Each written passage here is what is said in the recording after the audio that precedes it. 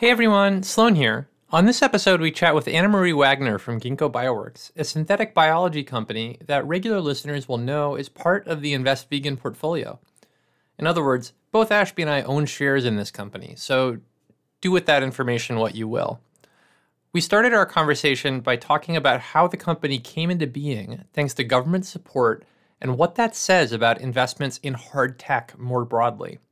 We then explored the team's decision to pursue a horizontal business model that's led them to focus on the core technology of cellular programming and bringing products to market through partnerships that comprise equity participation, revenue shares, and other alignment structures. We then talked about how the existence of technology platforms like Ginkgo allow other startups to approach product development, taking in effect more shots on goal with each fundraising round, and what Anna Marie and the management team will look to as indicators of success for Ginkgo and the broader synthetic biology industry going forward. Then, as always, we took questions from listeners. This week, we talked about the size of the overall profit pool in asset management and how much we should expect will accrue to data providers. Which planet in our solar system seems easiest to terraform, which is obviously a hot question on everyone's minds. And of course, good books we've read lately. As always, if you'd like to ask a question, share a thought, or just say hi, please don't hesitate to write to us at freemoneypod@gmail.com. You would also do us a huge favor by writing a review of this podcast in the Apple Podcast Store. That's it from me for now. Take it away, Sharkbait.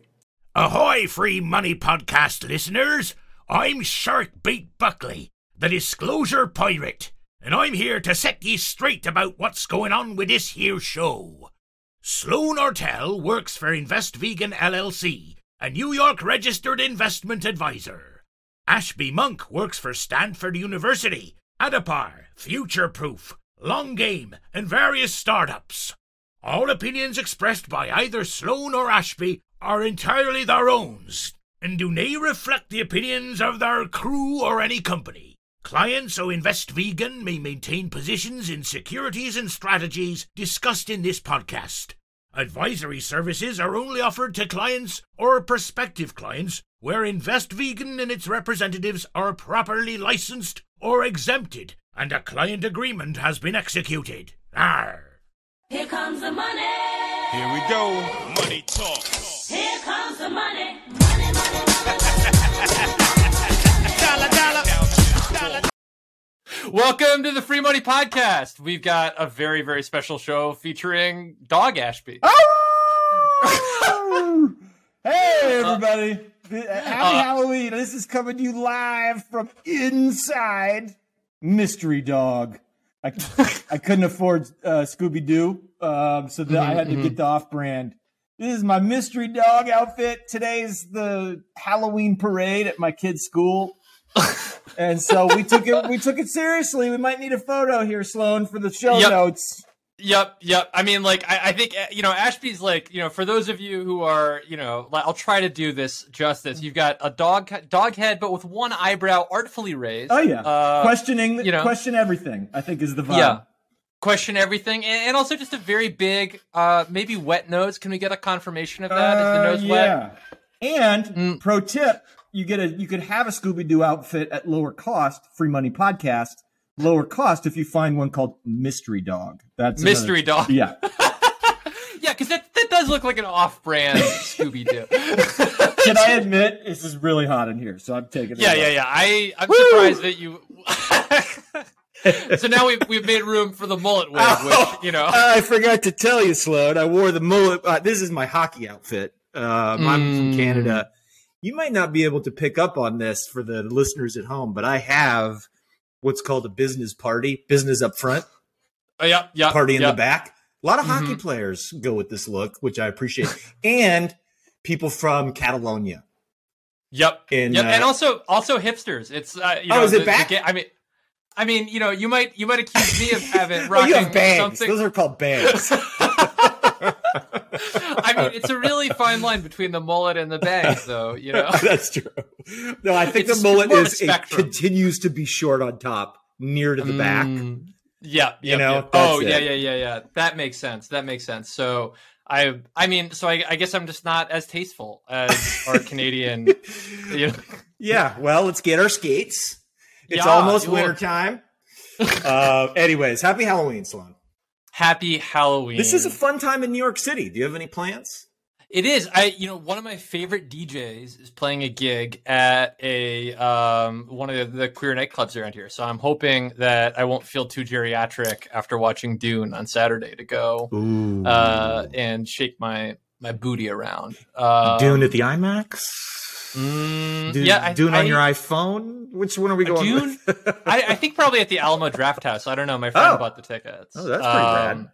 Yeah, they have really good cauliflower barbecue wings, relevant, of course, for the vegans among us. You know what? You just remind me of something.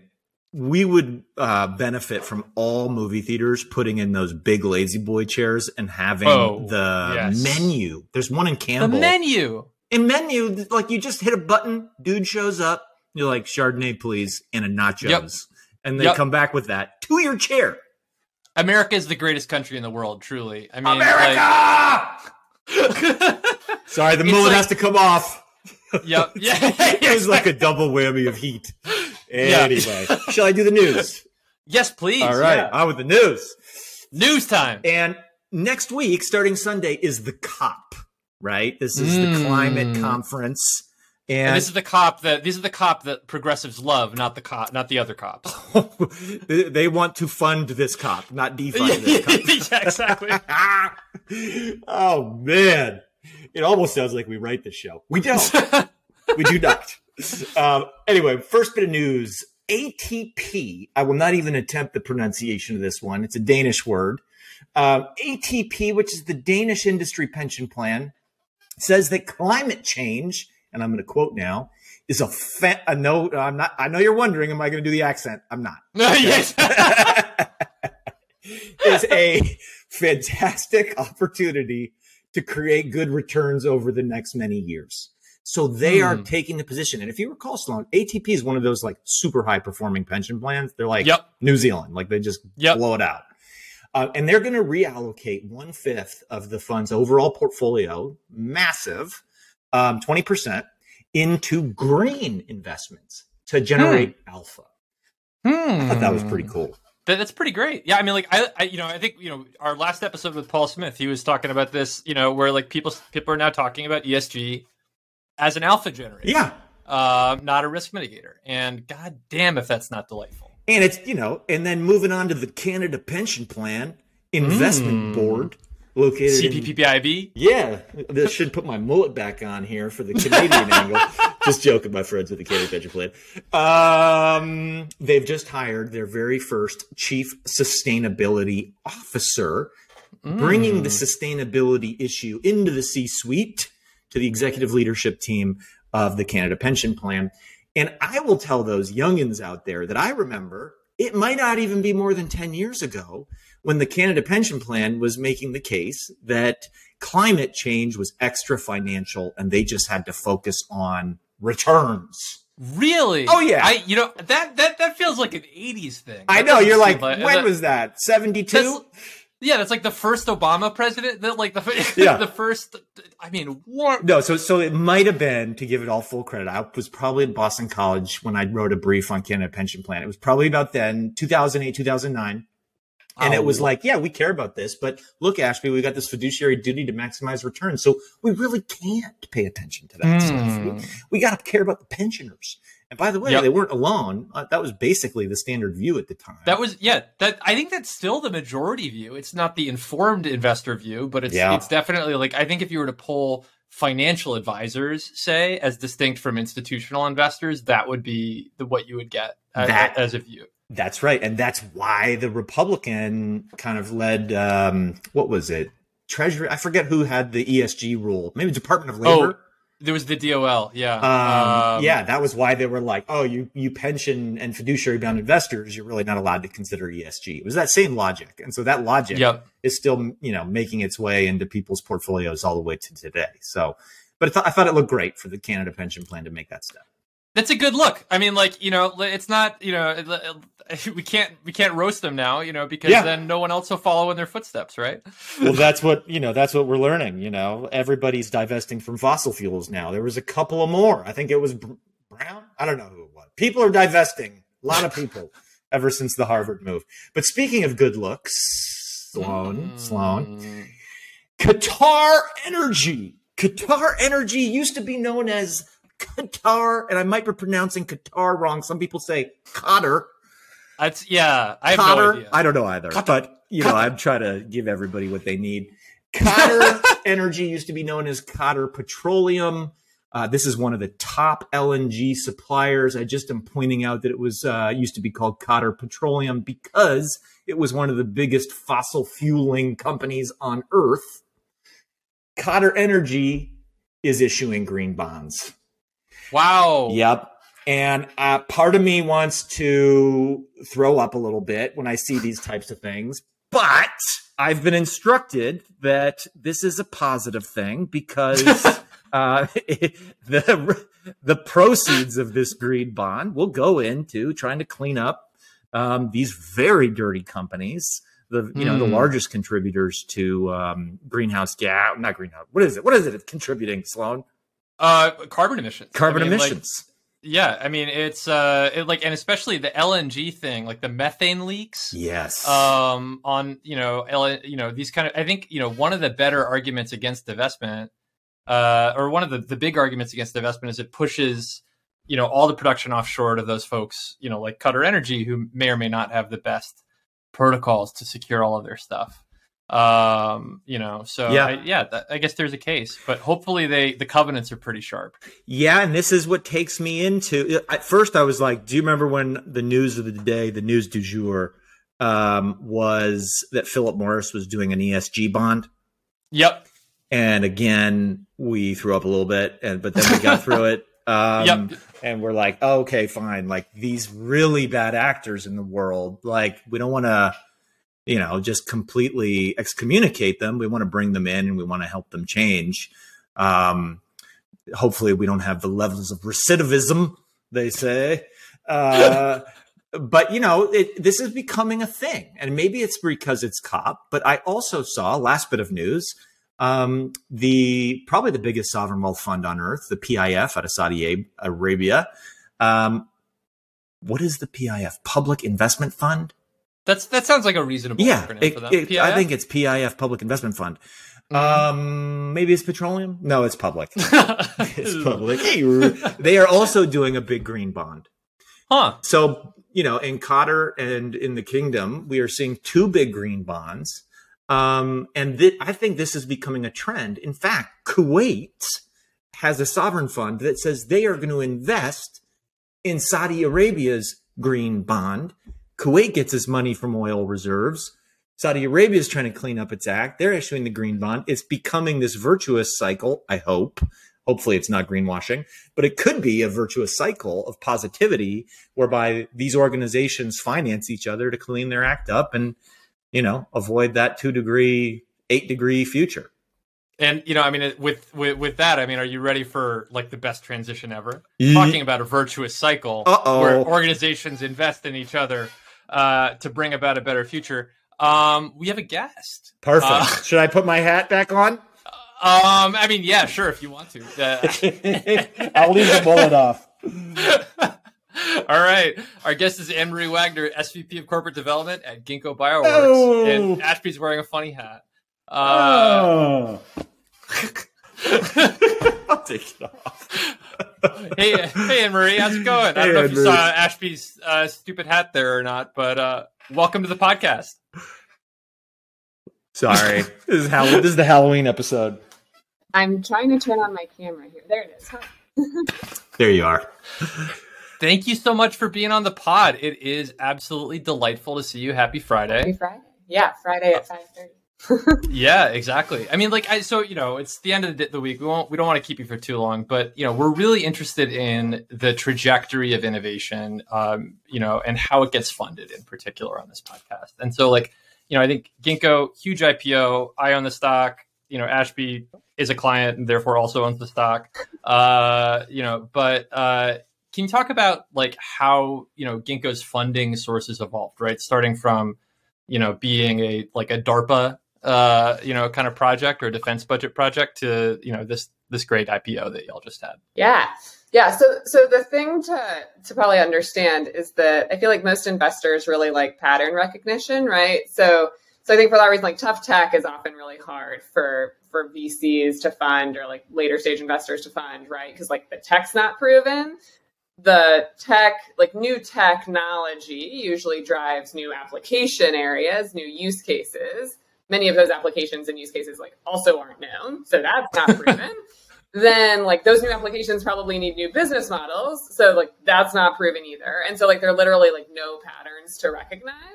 And so I think like for Ginkgo, it was like very much that story. Like, oh, we're going to like build the infrastructure layer for engineering biology. Well, what's that going to enable? Like, who knows? We're limited by our imagination. Most of it sounds like science fiction. Like, how do you make money doing that? Like, who knows? Like, and no one's ever done that before. The whole biotech industry is just focused on making drugs. So it's like very hard to recognize patterns. And like the technology, you know, was really unproven for a long time. We had all these like expensive robots that were underutilized, and like, how are you going to like standardize biology? Like that's hard. And so thankfully, like there are really great, like innovative organizations within the government and academic institutions and others that will do like grants and early stage funding for some of these tough technologies. So really for the first like 6 years of Ginkgo's life, it was some combination of like bootstrapping and, like things like SBIR grants, like ARPA-E projects, things like that, with government, with academic sources, et cetera, as we sort of figured out the nuts and bolts of how we were going to approach this really hard problem. And then in 2014, we did Y Combinator, and we were the first life sciences company to go through YC. Everyone told us not to, that we were crazy, like they don't understand anything about biology, like why would you do that? But I think we actually found it really helpful because, again, like when you're doing tough technologies, you're having to figure out like how does the business model work, et cetera. It's not going to look like there's not a pattern, right? It's not going to look like what you've seen before, and so it's helpful to become a student of many different types of business, right? And so we had been students of the life sciences space, the biotech space, having kind of grown up in that ecosystem.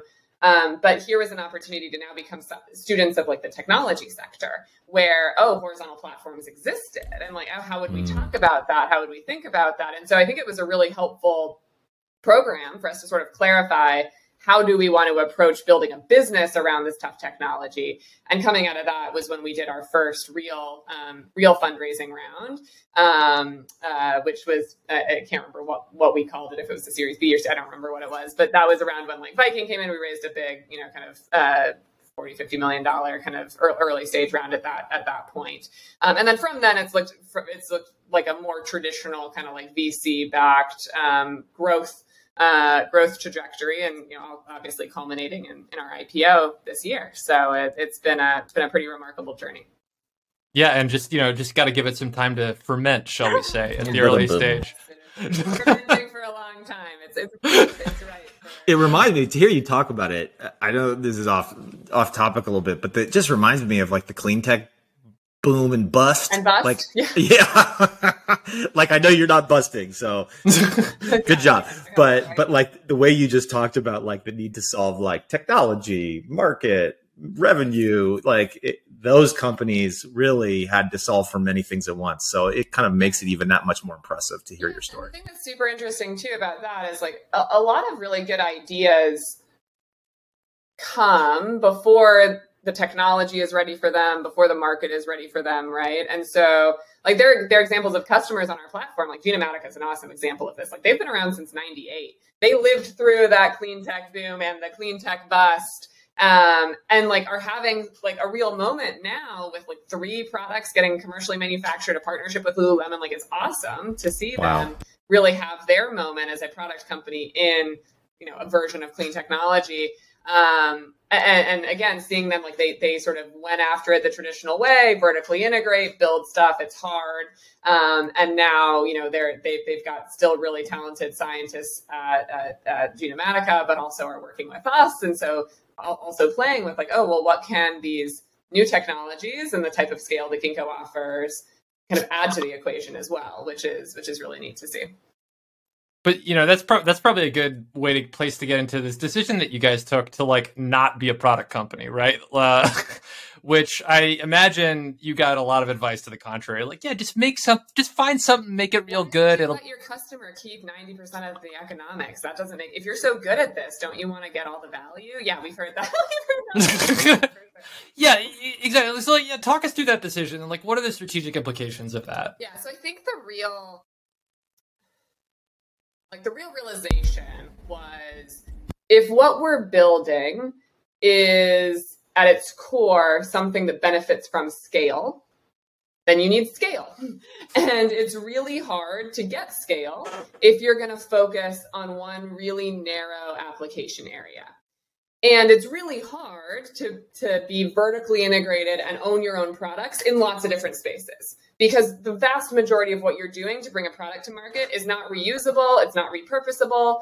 And so you end up having to focus. Like, management doesn't have bandwidth to be good at running clinical trials and be good at formulating and marketing new beauty products and be good at running field trials in agriculture. Like, it's just impossible. Right? There's a reason why most product companies, all product companies that are successful, basically, are focused, or are massive organizations with focused divisions. Yep. Right? Yep. And so for Ginkgo to get the scale and to operate horizontally, we couldn't focus on the things that were product specific or market specific. We had to focus on the shared element. And the shared element is the underlying bioengineering piece. And the insight there is like, look, if you walk into a lab in Cambridge, in a biotech company making therapeutics, and you walk into a lab in, Iowa that's working in the agricultural sector, or you walk into a lab in South San Francisco that's making some bio-based, material, like, they all use the same equipment. The same like bioengineering tools are the same regardless of the application. And so that's the piece we can consolidate. Now, the workflows are slightly different. The reagents you use are different, but like, it's all the same fundamental technology. And so if we can figure out the really hard challenge of breaking down that complexity into discrete little unit operations and then building kind of software and automation to run that diversity at scale in sort of a manufacturing like context, then we can have a shared infrastructure that works on all those different problems and benefits from the scale that we're looking for. And so that was the real insight, and it drove a lot of decisions around how we built the business and how we built the business model to really try to reduce the cost of development for our customers, reduce the technical risk of development for our customers, but still participate in the downstream value, even though we don't actually have to be responsible for commercializing product ourselves. That's a perfect tee up for this next question, which is about that deeper alignment with the companies that are building products on your platform. Obviously, scale, you've just described it, like, means reducing the barriers to getting onto the platform, which means you've got lots of companies, building for your platform with your platform, and then finding a way to participate in that value downstream. Like, you guys have like taken the really creative approach of doing in-kind investments in startups, and we'd just love to hear about, the evolution of that program, how you've done it, and how many of these types of in-kind investments you've actually participated in, if you're allowed to tell us. Yeah. So I might start by just explaining how the business model works, like the financial side of the business model. So there's sort of two main ways in which we make money. The first is we charge up front, like a service fee effectively, for people using the Foundry. That's what we call our labs, right? And so if we run an experiment, we use a pipette tip, someone spends an hour working on something, you kind of pay us like a service provider for that service. But then there's like an app store side of the business model where it's like, if we do good work for you and you get a product and that product goes to market, we want to benefit from the success of that product. And so there's like a reach in, sort of like Apple takes 30% of your product sales if you make an app on the App Store. We'll take downstream value. We'll share in the downstream value with the customer. Now, the customers kind of love that because they're like, all right, well, if you've made it cheaper for me on the really risky upfront part, I'm happy to share value with you if I win. It's like a little, all right, I win, you win, we're great, right? It's actually relatively easy to negotiate that piece because the interests are so well aligned. And we're super flexible in like how that piece is structured. So we can take milestones and royalties like you would see pretty traditionally in pharma, but we can also take equity. And so we'll sometimes take, and this really only makes sense for like startup companies. Like, it doesn't make sense for me to get equity in like Roche, like 1,000 things that are going to move Roche's stock price that have nothing to do with, if we discover an antibiotic for them, right? So this typically makes sense for an early stage company where the value of that company is really being driven by whether or not they're successful in bringing a pipeline, through and commercializing product with it. And there are like two flavors of companies that we have equity in. There are companies that we invested in ourselves, either with cash or with like free foundry services. And then there are companies where we didn't invest anything. They still pay to use the foundry like a normal customer. But instead of taking like a royalty downstream, we get paid in equity. And so the first deal we did that looked like this was one where we invested. So that was Genomatica, which I mentioned. Like, they've been at this since like 1998. And it's really, again, a really cool example because they were really credible scientists. And it was a really interesting moment for us to prove that, or candidly explore and ultimately prove whether our platform could add value to a really capable, credible technical team. And so that was in our first investment. There was it was a kind of a mix over the course of like 2016 to 2018, like a mix of a small cash investment and then a more significant kind of in-kind investment in the form of like credits to use the foundry over the course of the following years. And so that was the first one that looked like that. The other one we invested in upfront was a company called Synlogic.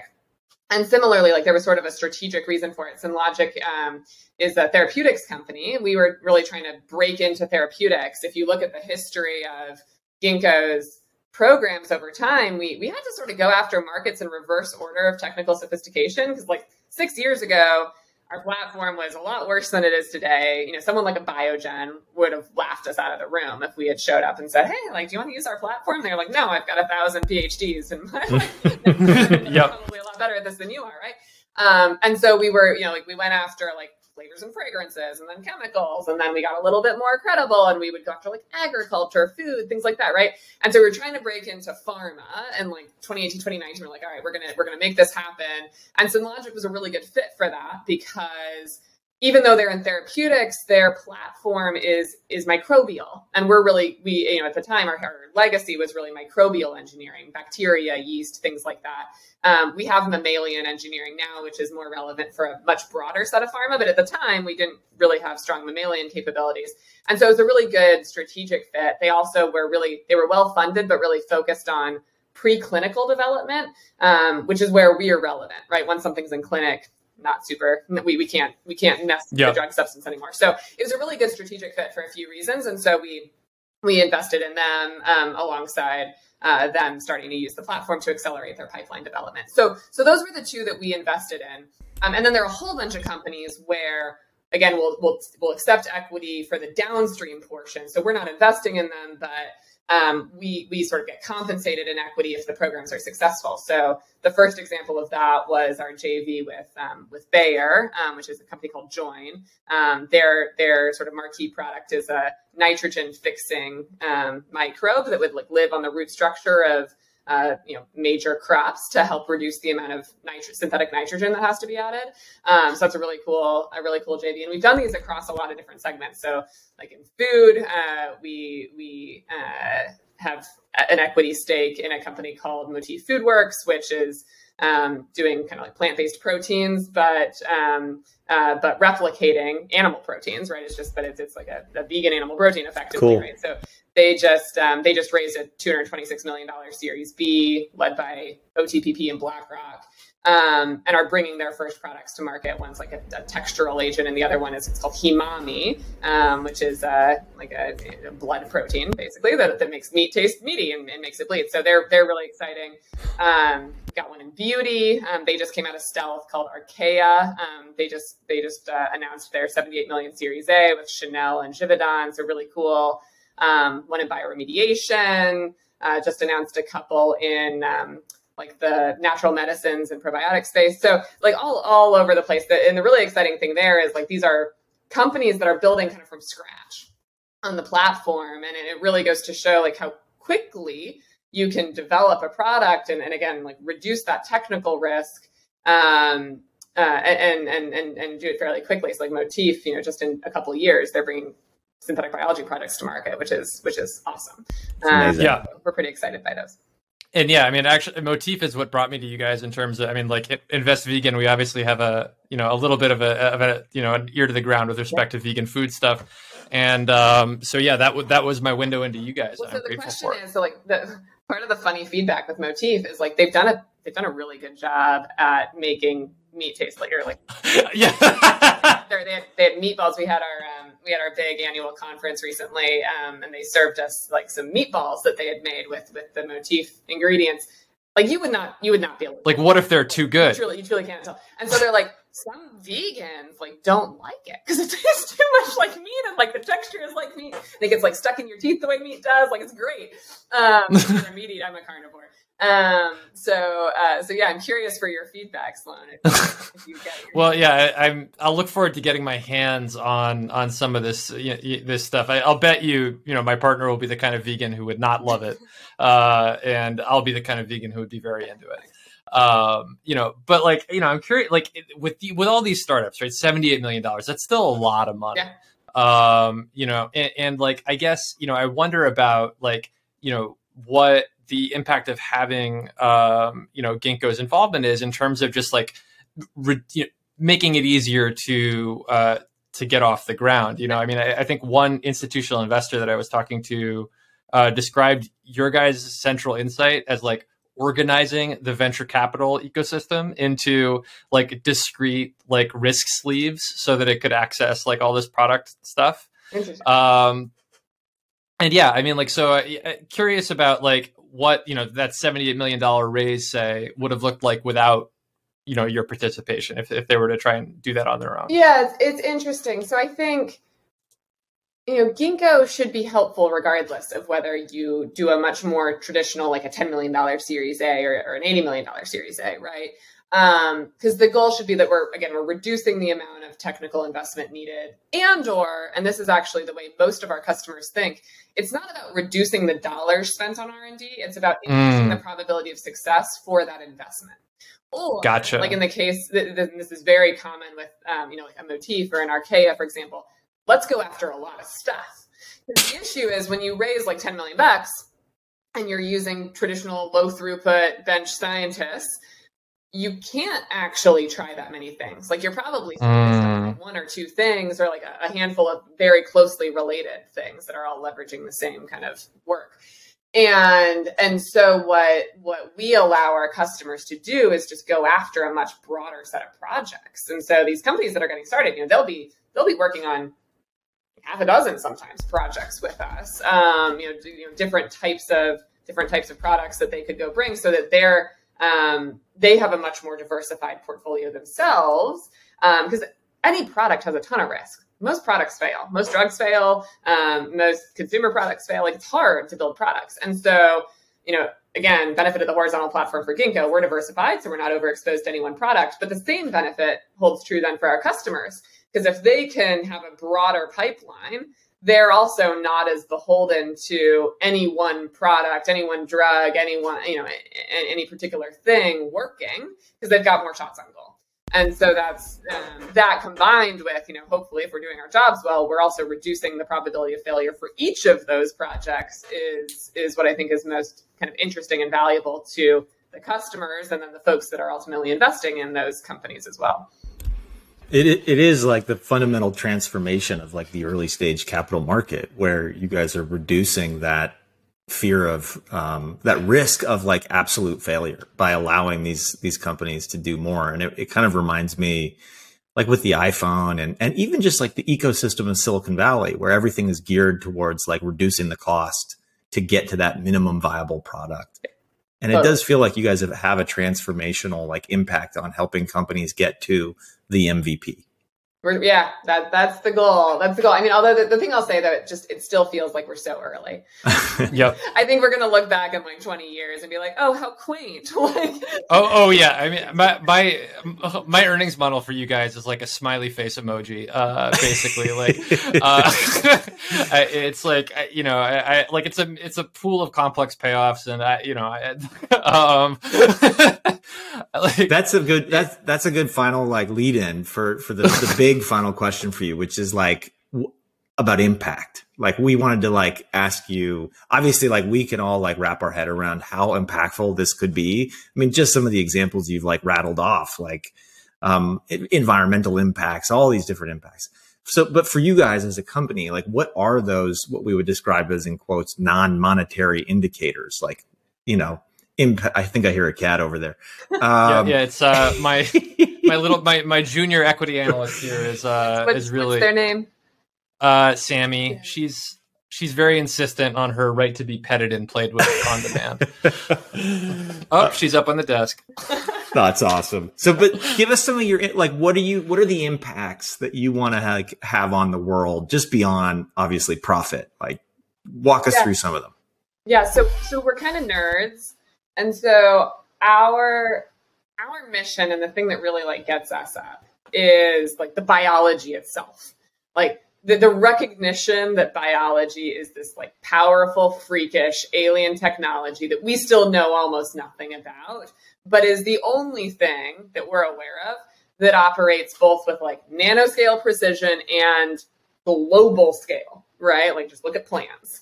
And so for us, I think, again, and part of the reason for the business model is we have a bit of humility around recognizing that we probably can't foresee the most impactful things that biology can do if directed in the right way, if engineered in the right way. And, you know, again, I think some of this humility comes from Tom, one of our co-founders who grew up in the computing industry. And he lived through that era where at one point you had to be an electrical engineer and really the only things computers could do at that time was like glorified counting, to a world where, you know, like my 4-year-old can program computers because they're so easy and so accessible and we can be doing video conferencing. And, you know, it's just like it's transformed a bunch of industries. Like biology is way more powerful than computing.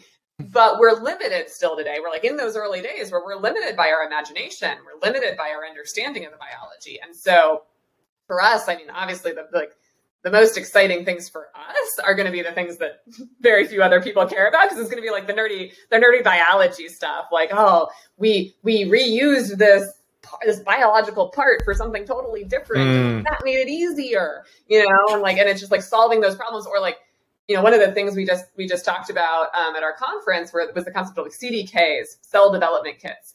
So the idea that there are certain problems that we've defined well enough that they're easy. Like nothing is easy in biology, but like there are certain things where we've gotten like a little bit better and we can really, really reduce the cost and the risk of developing applications in those spaces. And so we're starting to see those like little reusable packages of biological tools. And the more of those that we accumulate, the easier it becomes for creative entrepreneurial people to dream up the next thing, the next application. And it's like unleashing that creativity is, I think, what gets me most excited. Because again, I think we as an industry are limited. We're limited by the creativity, which is limited by the technology. And so for me, it's like just seeing new programs start, seeing programs work, because every time a program works, it means that you've figured out some hard technical challenge and you can reuse those learnings to solve another even harder technical challenge. And so those are the things that we care the most about and get the most excited about. So not creating Jurassic Park on Earth. No Jurassic Park. Not allowed to talk about that one. We do have a healthy love and respect for biology and dinosaurs. And I would say like it's a mission-driven organization, both in terms of like the actual, you know, the biology, the technology, but I think everyone who's here also recognizes the power to solve really big, hard, important problems. You know, climate change is obviously the problem for this generation, and biology's been really good at making and controlling the climate for hundreds of millions of years. If not billions of years. And so it has to be the solution, right? It has to be the solution for what we're going through right now. And we just don't know quite what it's going to be, but it's going to be the solution. I think that we're pretty confident in. That's awesome. Well, I look forward to following you along and just sort of chiming in with a great quarter guys every now and again. And yeah, I mean, let's be the solution. That sounds like a good place to leave it. Try it. Thank you Have so a- much. Have a happy, spooky Halloween. Thanks, Yeah. you too. What are you dressing up as? I'm probably just candidly gonna wear something slutty and go dancing in the club. But you know, I don't have like the kids Halloween thing going on. I've got the I do. You know, I'm Mystery Cat, which is Scooby Doo knockoff. Very nice. Oh no, Mystery Dog. Mystery Dog. Sorry. Mystery Dog. Yeah. Oh, there we go. Mystery That Dog, was yeah. the head from earlier. Yeah. Yep. Okay. Yep. How about you? Well, I've got 2 kids. They're 6 and 4. So my 6-year-old is like too cool already for Halloween. What? But we're reading Harry Potter, so he's going to be Harry Potter in Muggle clothing, which means. Oh, And then my 4-year-old is Lightning Boy. He's got a little cape. nice. Aw. So it's a good generic It superhero. makes it very easy for me because I don't have to go buy. costumes Yeah, and it's all. like And you just I need will to get be a the- tired mom. That is my costume of the year. Yes. Totally. Good for Hell you. yeah! Well, enjoy. Have a great one. Bye. Great to see you guys. Wow, That was awesome. It's. I mean, like I think it's so cool that companies like this exist. Me too. You know, and also like just you know, for what it's worth, the co-founder Tom that she mentioned, there's like I don't know how well founded the rumor is, but the guy looks an awful lot like the character from Jurassic Park who started Jurassic Park. Yeah. Like it's like. Which You one? know, the old guy or the? Yeah. Okay. Yeah. Yeah, like the old guy, like he has like the if you watch the movie, like the character and then Tom, it's a little bit too alike each other, you know. So I don't really know what to take I from think that. that's meaningful evidence that we should Yeah. extrapolate from and spread rumors that. yeah, exactly. I mean, like, hey, look, Six Flags is a multi-billion-dollar company, and they have a bunch of phenomenal assets, a bunch of phenomenal margins. You know, if they could really pull this Jurassic Park thing off, think about the implications Yeah. for earnings. Oh I mean, my God. You know, it's like on the one hand, like a horizontal platform where you can have a piece of all these startups. On the other hand, you sell hot dogs, you know, Yeah, and merch. yeah, exactly. Hot dogs made out of the food, whatever it was, yeah. the umami or the fake meat. Anyway, I almost asked her for an investment in free money, but I was like, in the email chain, I was like, we're definitely going to make a joke about our own kind of drinks startup, Yes. Portable Alpha, and like how we can work with them to make it taste more orange. yes, we are we want to be the most orange tasting beverage. yeah, exactly. Globally. Yeah. Yeah, like I mean, people are used to what they think orange, but like she said, we're limited by the imagination. Yep. We're limited by. So yeah, I regrettably forgot to make that joke. But I was- you know what? We forgot because building stuff is hard. Building stuff is hard, and guess what? It's a transition that actually worked, I think. What is that? What about? I picture like wind. What is that actually? It's like it's like from like like a news show or something where they're like, all right, next story. Okay, perfect. Good to know. All right. It's one of the generic side effects, but it's labeled as transition too. So I was like, Oh, ooh, that is nice then. Well, we're building stuff, the two of us, and it's hard. What We was are. hard this We week are. for you? Let's see. I'm gonna go with just kind of doubling down on conviction. Okay. Because we're taping at the end of October. It was a good month for the strategy, but I realized in the middle of it that I owned too many stocks. Like I had 48 positions at the beginning of the month. And that's because, some of them overlap. Some of them are like, multiple positions in the same industry. But like, I think that it was diluting Yeah. the effect of the research a little bit too much. So I basically just went and decided to kill some of my darlings. And that's hard to do. It's hard to do. Yeah. Well, they what say about the for you? magic number's 30. Yeah. You Yeah, know, exactly. 30 Like, companies the- in a portfolio, you get true opportunity for alpha. Exactly. 15 to 30, and like, I mean, we're gonna let it evolve. We're Cool. just gonna see, how it unfolds. But yeah, I think we're culling probably between 15 and 20 in the next rebel.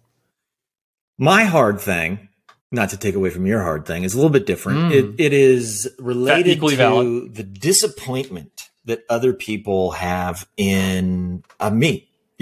I think what I've come to realize, I had something else, then I had something happen today where I was like, God dang. One more person disappointed. And I think you went to the Halloween parade in an off-brand costume. it was related to the Halloween parade because I had this like really critical phone call, which had 6 people on there wanting to talk to me about something. And I was like, oh shit, I got my kids' Halloween parade. And so anyway, the point was I disappointed them. And I had this because I wasn't like at my desk ready for their demo. And they were bummed. I could tell they were bummed. And I had this realization. It's like, look, when you're out building stuff, there's so many people that are disappointed in me right now, like in this moment. Some people at Stanford that are like, why haven't you gotten me that paperback? Some people across all the little entities that I'm building. And I think part of building stuff is like triaging that and like figuring out what are the fires that you have to put out, the disappointment fires. What are the ones that are like burning in a dumpster that you can leave there? And that's like a hard muscle to build, to be okay with people that are kind of disappointed or frustrated with you. I think people in media, like we're inevitably going to have a lot of haters just because this is such a big, successful thing one day. Oh yeah. Yep. But it's new when you get into the world of entrepreneurship. I don't think you realize that like, you're going to have ambitious goals. You're going to be moving fast, and then people are going to get their toes stepped on. So anyway, that was my deep thought. That's profound. I mean, like I think that there's a there's a kooky Silicon Valley management book, in your future. I think there might be. Yeah. The power of accepting. I mean, but isn't it called The Subtle Art of Not Giving a Fuck? I think somebody wrote it. I just realized that. Yeah. Yeah. I mean, but there's a lot of power in that. Just being like, because I think like people tell you what you're building all the time, and like it's not. I mean, you don't always have the words for what you're building. Yeah. So yeah, that's a very profound moment of transition to. This is why people write in with the questions for you. Oh, because we've got some deep thoughts up in this brain. Because we've got some deep thoughts up in this beat. Yeah. Let me. Es la hora de DRHP. This is a period in the show where we answer questions from listeners. And if you have one, you know what? Don't despair. Just write freemoneypod@gmail.com. Or, Twitter's freemoney69 420 or something. Or Twitter at freemoney42069. By the way, did you see that someone actually raised a 42069 round? No. Yeah. FTX actually raised a $420,069,000 round. That is astounding. And so, I just, not to take too many victory laps, but we were there first. Yeah. So are we going to get our 2% or we'll be in touch? Yeah, we'll be in touch. We should have made it an NFT. That way we could have gotten some, some juice going on. A little juice. Anyway. What's the first question?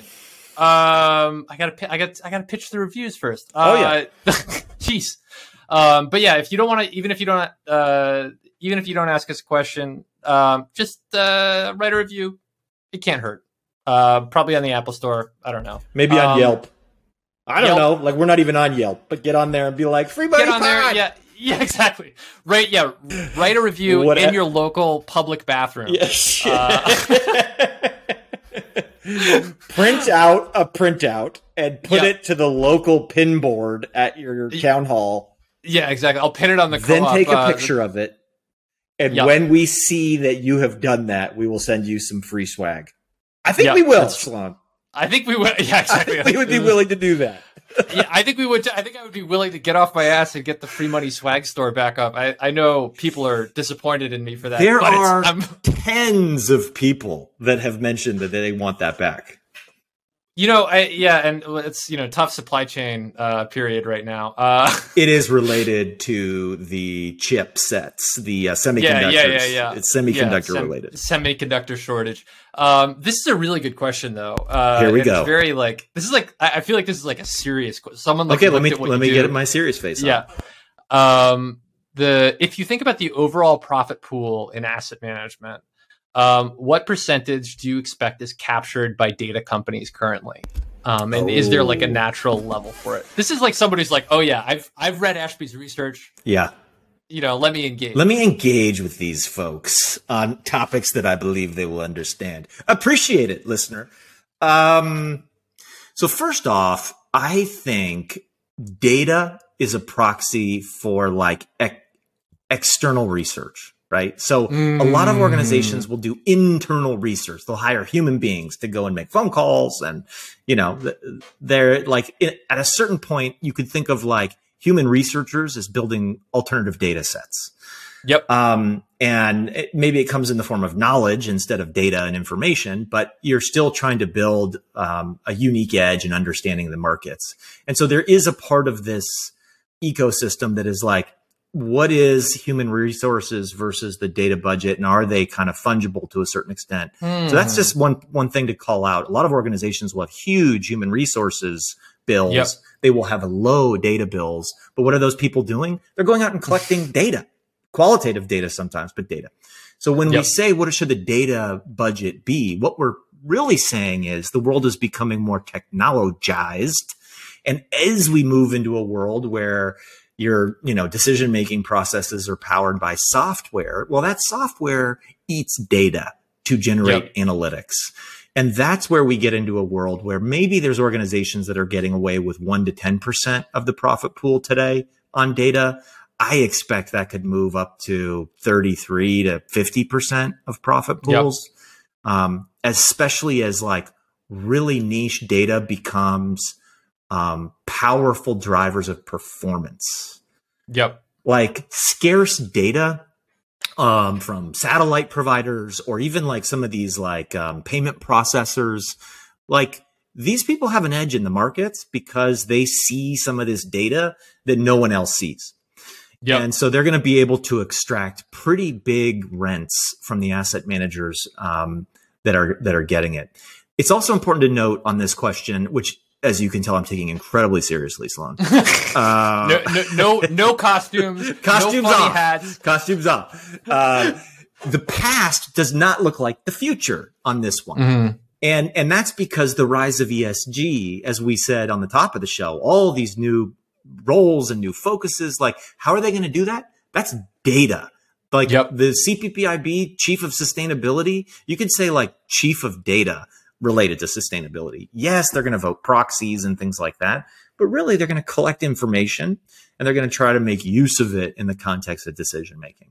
So I know I didn't like give you a perfect answer, but hopefully that's a lot of like frameworks for thinking about the future. I love data companies. I think data companies in the investment space are just going to be massive. Especially as the technology allows investors to do more rebalancing, more portfolio construction. And so you're basically saying, okay, well, if I have good data and I have good software and technology, maybe I can do it on my own. Maybe like I can start automating these processes. And that's what scares the shit out of the asset management community. But ultimately, like maybe it means that asset managers will be the like consumers of this stuff and they'll still be there in between the LPs and the companies or whatever it is. I'm rambling. I think that the data companies too are much more investable than the asset managers. Like when I see like a, pick a, affiliated managers group or something like that stock. I mean, to get to model that out and actually understand it and, figure out how the value accrues and to whom and why and what the catalysts are, it's like, it's a very boring version of trying to value Ginkgo. Cause like you have like 19 billion different strategies that are operating underneath that shell and whatever. But like, to try and value, the Thomson Reuters that flows into it, that's a SaaS business. Yeah. That's right. So FactSet. It's a Bloomberg, you've heard of these things. They're big. and they're sticky and they generate recurring revenue. And once an asset manager decides they need that data for their strategy and they start building a track record with your data, guess what? They're not going to swap your data out. It's like the Ginkgo stuff. Like a company starts using Ginkgo technology to build a product. It's not easy to get off that technology. It's the same with this data stuff.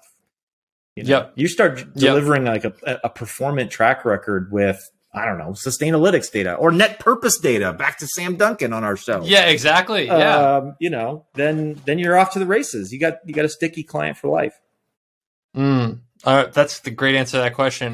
This next equally serious, equally based in your expertise question. Let's say hypothetically we're going to terraform a planet in this solar system. Which one do you think is most likely and why? The only part of this question I dislike is the hypothetical nature. I think this is legit. We are going to do this. I mean, Elon Musk is going to be a trillionaire. He's going somewhere. He's not sticking around. He better not. We can't handle that guy. You got to get him out of here. Get him out of here. So the obvious thing, which I'm not going to say, is Mars. But let's go with Titan, the moon. The moon Titan is really special because it has enormous reserves of petroleum, which we could make use of when we get there to power the terraforming machines, which I'm picturing as like just freaking massive things that look like they're out of Dune. And so, you get petroleum there, and some of the studies that I've read have thought that Titan's current atmosphere and climate actually resemble early Earth. And so, I think probably Titan. I know it's a moon; it's not a planet, but it also sits out there in what they call Saturn's magnetosphere, which protects people on Titan from the solar wind. Oh, gotcha. Okay, that's a big thing. So your electronics will work. Yep. Well, I mean, like a life without Twitter. That's basically meaningless. Yeah. I heard an argument for terraforming Venus. I've heard that too. Yeah. But I feel like the thing about it is it's like worse than Mars. It's like Mars, but all the problems that they have on Mars are worse on Venus. Oh, yeah. I mean, Venus is like an openly hostile to life on Earth. I mean, the way that they would do it, which I found fascinating, was they would put a giant mirror in front of Venus, effectively freeze it. Interesting. So that's the problem, right? Yeah. Because it's way too hot. Yeah. And it's got way too much carbon dioxide in the atmosphere. But if you could get it to like negative 80 degrees Celsius, you then all the carbon precipitates out of the atmosphere. You then have robots like mine it and then shoot it off into an asteroid. I like that. And then you gradually like reheat it with a series of complex mirrors. This whole thing is just very, very science fiction-y. But there's a chance that my children will go to Mars. I hope they stick around, but like this is where it stops being science fiction. I mean, we got frickin' helicopters flying on Mars right now. Yeah. Exactly. That's not baloney. That's just so wild to me. And I mean, I think the cool bit will be like when we get a base on the moon. And then, and I remember when I got to Stanford, there was like a whole team that was like, hey, let's figure out the resources available on the moon. This was in our engineering school. There was a team that came together to think through what could we grab in terms of like the materials on the moon to build more things. That's so cool. Isn't it? Oh my God. Yeah. Have you ever seen that movie Ad Astra? I haven't, but it's on my list. Oh shit, I just made your day. It's a bit weird at the end. I won't ruin it, but it's a bit freaking weird. But the part on the moon is like, you're like, that is not that far away. We are almost going to have that. Yep. I mean, it's all about money, you cannot tax those billionaires, Sloan. We need them. What if we simply taxed them and then paid for a space program? Actually, now you're talking. Maybe they get behind that. What if we tax you, but they give you the money back to your space company? Yeah, Democratic Treasures of America are like sitting there like, oh yeah, great idea. Great Tobias, point. you got it. That's you Yeah, can yeah. have that one. He's running for governor of Oregon, by the way. Tobias Reed, future governor of Yeah. Oregon. You Yeah, heard exactly. it here. Not first, but maybe Probably, like, 800th. last. 800th. Yeah. We just exactly. love Tobias Reed, and we think he should be Yep. governor. We are Yes. yes to Tobias, and his dog sent me an email the other day. You know His how dog like sent you an sometimes email? the politicians get their animals to send emails. And then I got a text message from like somebody on his team. I don't think it was personal because she never wrote back. Mm. And I said, look, I will give your guy $1,000 if you can deliver another email from his dog in the next 24 hours. Tobias is just sitting there with a gun pointed to his dog's head. Like, Doggy, you better email Ashby. yeah, exactly. Anyway, I never got all the right. email. So sorry, Tobias. No money for Yep. you, pal. Aw. All right. Well, last question before we get to the all important garden. Oh, I got a tip. good garden tip today, but let's get to this last one. Read any good books lately? Oh, that's an easy one. I have read good. I have two ones on this one. Oh, really? Yeah, so I have a fun, like, oh, we got a long weekend for Thanksgiving coming up. I read Andy Weir's Hail Mary. Huh. He did The Martian, Yep. and then he did a second book that was kind of bad. I forget what it was called. But this one is super fun. This is Hail Mary is like the sun is like getting dimmer. And we need to like figure out why it's getting dimmer. And it's like, there's like a whole bio, like component here that reminds me of the ginkgo, because Yep. the solution to the sun is actually to inject a biological thing into this ecosystem. Anyway, the point is it's really fun and it's a short read. And then the other one that I would say I enjoyed was this thing called The Science of Enlightenment by Shinzen Young. Oh, wow. And I think he must have broken a bunch of rules of like Zen Buddhism, because he just like talks about what it is to be enlightened and the science behind it. And so I found it really fascinating to get into like the scientific rationale for like what it is. Cause you've seen all those like MRIs of the Buddhist monks' Yep. brains look different. Yep. He goes into that with like a full scientific lens of like how you get there, why it happens, and like that how sounds you so can good. like cut the line so you don't have to spend 20 years in silence in a cave. Which I like. I mean, I like that to sounds not do pretty that. great. Yeah. Enlightenment as a service up next. Holy shit. That's free money's next vertical. Yeah, exactly. Enlightenment as a service. Yeah, ELAS, baby. ELAS. Fuck, we need to call our patent attorney. Yeah, exactly. That's a process patent. That's what we call that. I mean, you know what we need to do is get like a vertical enlightenment company to partner with to de-risk our. We're the horizontal enlightenment platform. People plug into our platform for other enlightenment products. We Yeah, just exactly. take a cut, We just take a cut. Yeah, we'll just enlighten your, whatever it is, your asset management services. What did I read recently? I read, When Brooklyn Was Queer, which is so like for a lot of people, the modern history of queer rights begins with Stonewall. Yeah. What a in great bar. I've been there. 1969. Yeah, it's a great bar. Great. My dad lives around the corner from there. Oh, really? Yeah, he grew up there. Huh. How did he grow up to be a Republican pundit? I have no idea. It's a cool neighborhood. It's a cool neighborhood, but yeah, like so the Stonewall was like way, way, way not the beginning of it. I mean, Walt Whitman, openly gay, wrote about how much he loved having sex with men all the time.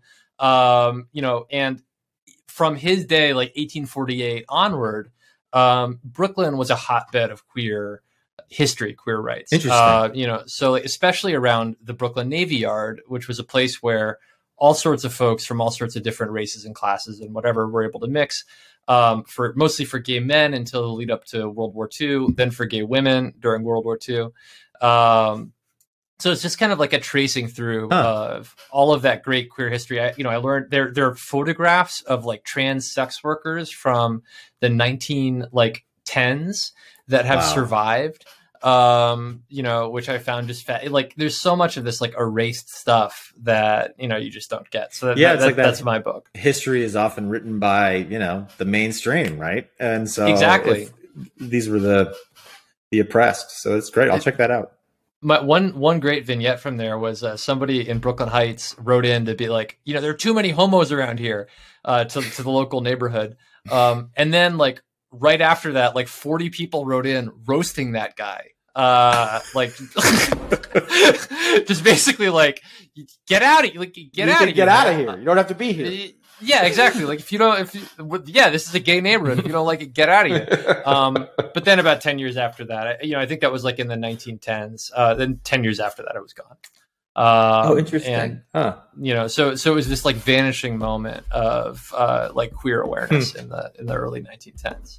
Oh wait, my transitions get better and better. Did you mean to have a laugh track right there? You had like a deep thought, and then it was like laugh track. I meant to have, that's nice. The applause. Yeah, no, that was a great recommendation. But the laugh track is, whatever. What's happening in your garden, Sloan? Right now, not much. We're still putting it back together. But what can I talk about? Oh yeah, we got our aquarium plants pretty dialed in. I don't know if I've talked about this much on the podcast. But, Claire has been spearheading a diversification of our gardening efforts into aquarium-based plants. So we now have 4 aquariums up and running. Do you have critters in them? Yep. We got shrimp in them, which are like, they're the freaking cutest. They look like they're tap dancing all the time. That's amazing. We also have mystery snails, which look like little wizards. Like snails are shockingly interesting. Oh yeah, that's amazing. They've got these big floopy arms, and so we're using something called the Wallstad method, which unlike a traditional. And I'm going to butcher this, but like unlike a traditional tank where you need CO2 injections and lots of hardware and all kinds of crazy stuff, in the Wallstad method, you just use compost from your garden as the substrate of the thing, and then root the plants in the compost underneath the water. Amazing. So you have like an actual biological soil self-regulating ecosystem sort of thing going on. So not all of us are lucky enough to live in California. I know you got to bring your plants into the doors. Yeah, exactly. But aquariums you can put them in a basement and have a whole bunch of, like, it's a great way to put plants where you don't have light. That's awesome. It's been really rewarding, and it produces lots of good looking at living things time. Yeah, I love that. I'm going to, we used to have like a bunch of fish, and then we moved, unfortunately. The betas didn't survive the move. But I love it. I'll check that out. In terms of my garden tip, wildflowers. This is when you should go throw a bunch of seeds, at least out here in the West Coast. Take your wildflower seeds, go out to this damp soil, and just throw them everywhere. Because if you go and sprinkle them around, this is when they take root, and then in the spring you'll have tons of wildflowers. So that's my tip. You get your beautiful wildflower meadow to roll around. Oh yeah. That just sounds very luxurious. Yep, it does. It does sound luxurious. You are rolling around in the dirt, but has the sound of luxury. Yeah, exactly. Squish, squish, squash, squash. Did I just lay down on my dog's poo? Like, you gotta be careful out there. It's manure. You can use dog poo to fertilize non-edible stuff, right? Like, so. You're basically playing with fire. Yeah, you're playing with fire out there. I got my own ginkgo platform in the backyard. Like dog poo everywhere. I've got a lot of different verticals. Yep. Yeah. A lot of programs at work. Yeah, exactly. Well, I like when we get our SPAC going, maybe we could just take your backyard public. We should. I'm still waiting for somebody to offer to pay me my carbon credit for all the planting I'm doing. I do it like, this is a total departure, but like, I am sure that at some point somebody will figure out a way to monetize like, sustainable backyard practices as carbon credits. Yeah. Like, I'm about to plant an oak tree. Did I tell you that? No. Yeah, so I've planted sequoias and redwoods, and I'm gonna plant a new little oak tree. A friend of mine Aw. gave me an oak sapling, and those that's 400 years of carbon sequestration or more. Yep. It's massive. Yep. Good numbers. And Good I numbers. will plant it in the ground when somebody pays me $20. And not a second before. You hear me, listeners? Or I'll plant it in the ground if you go to your local city hall and you print out, listen to the Free Money Podcast. Yeah, exactly. It just if Hit it up reads there. if someone reads it into the permanent record of Congress, Or their local school don't know board. what I'm cool with either. Yeah. Local school board's good too. Get it into a government document, and we'll release a perk. We'll get a perk out there for you. Promise. We'll do your voicemail. Yeah. Oh shit, that's a good one. Yeah. Welcome to Ashby Bug's voicemail. This is where you get the Bay Area consensus. Exactly. You can leave a voicemail. Wow. Ah! We love you. all right. Bye. Yeah. Bye. I'm looking like money.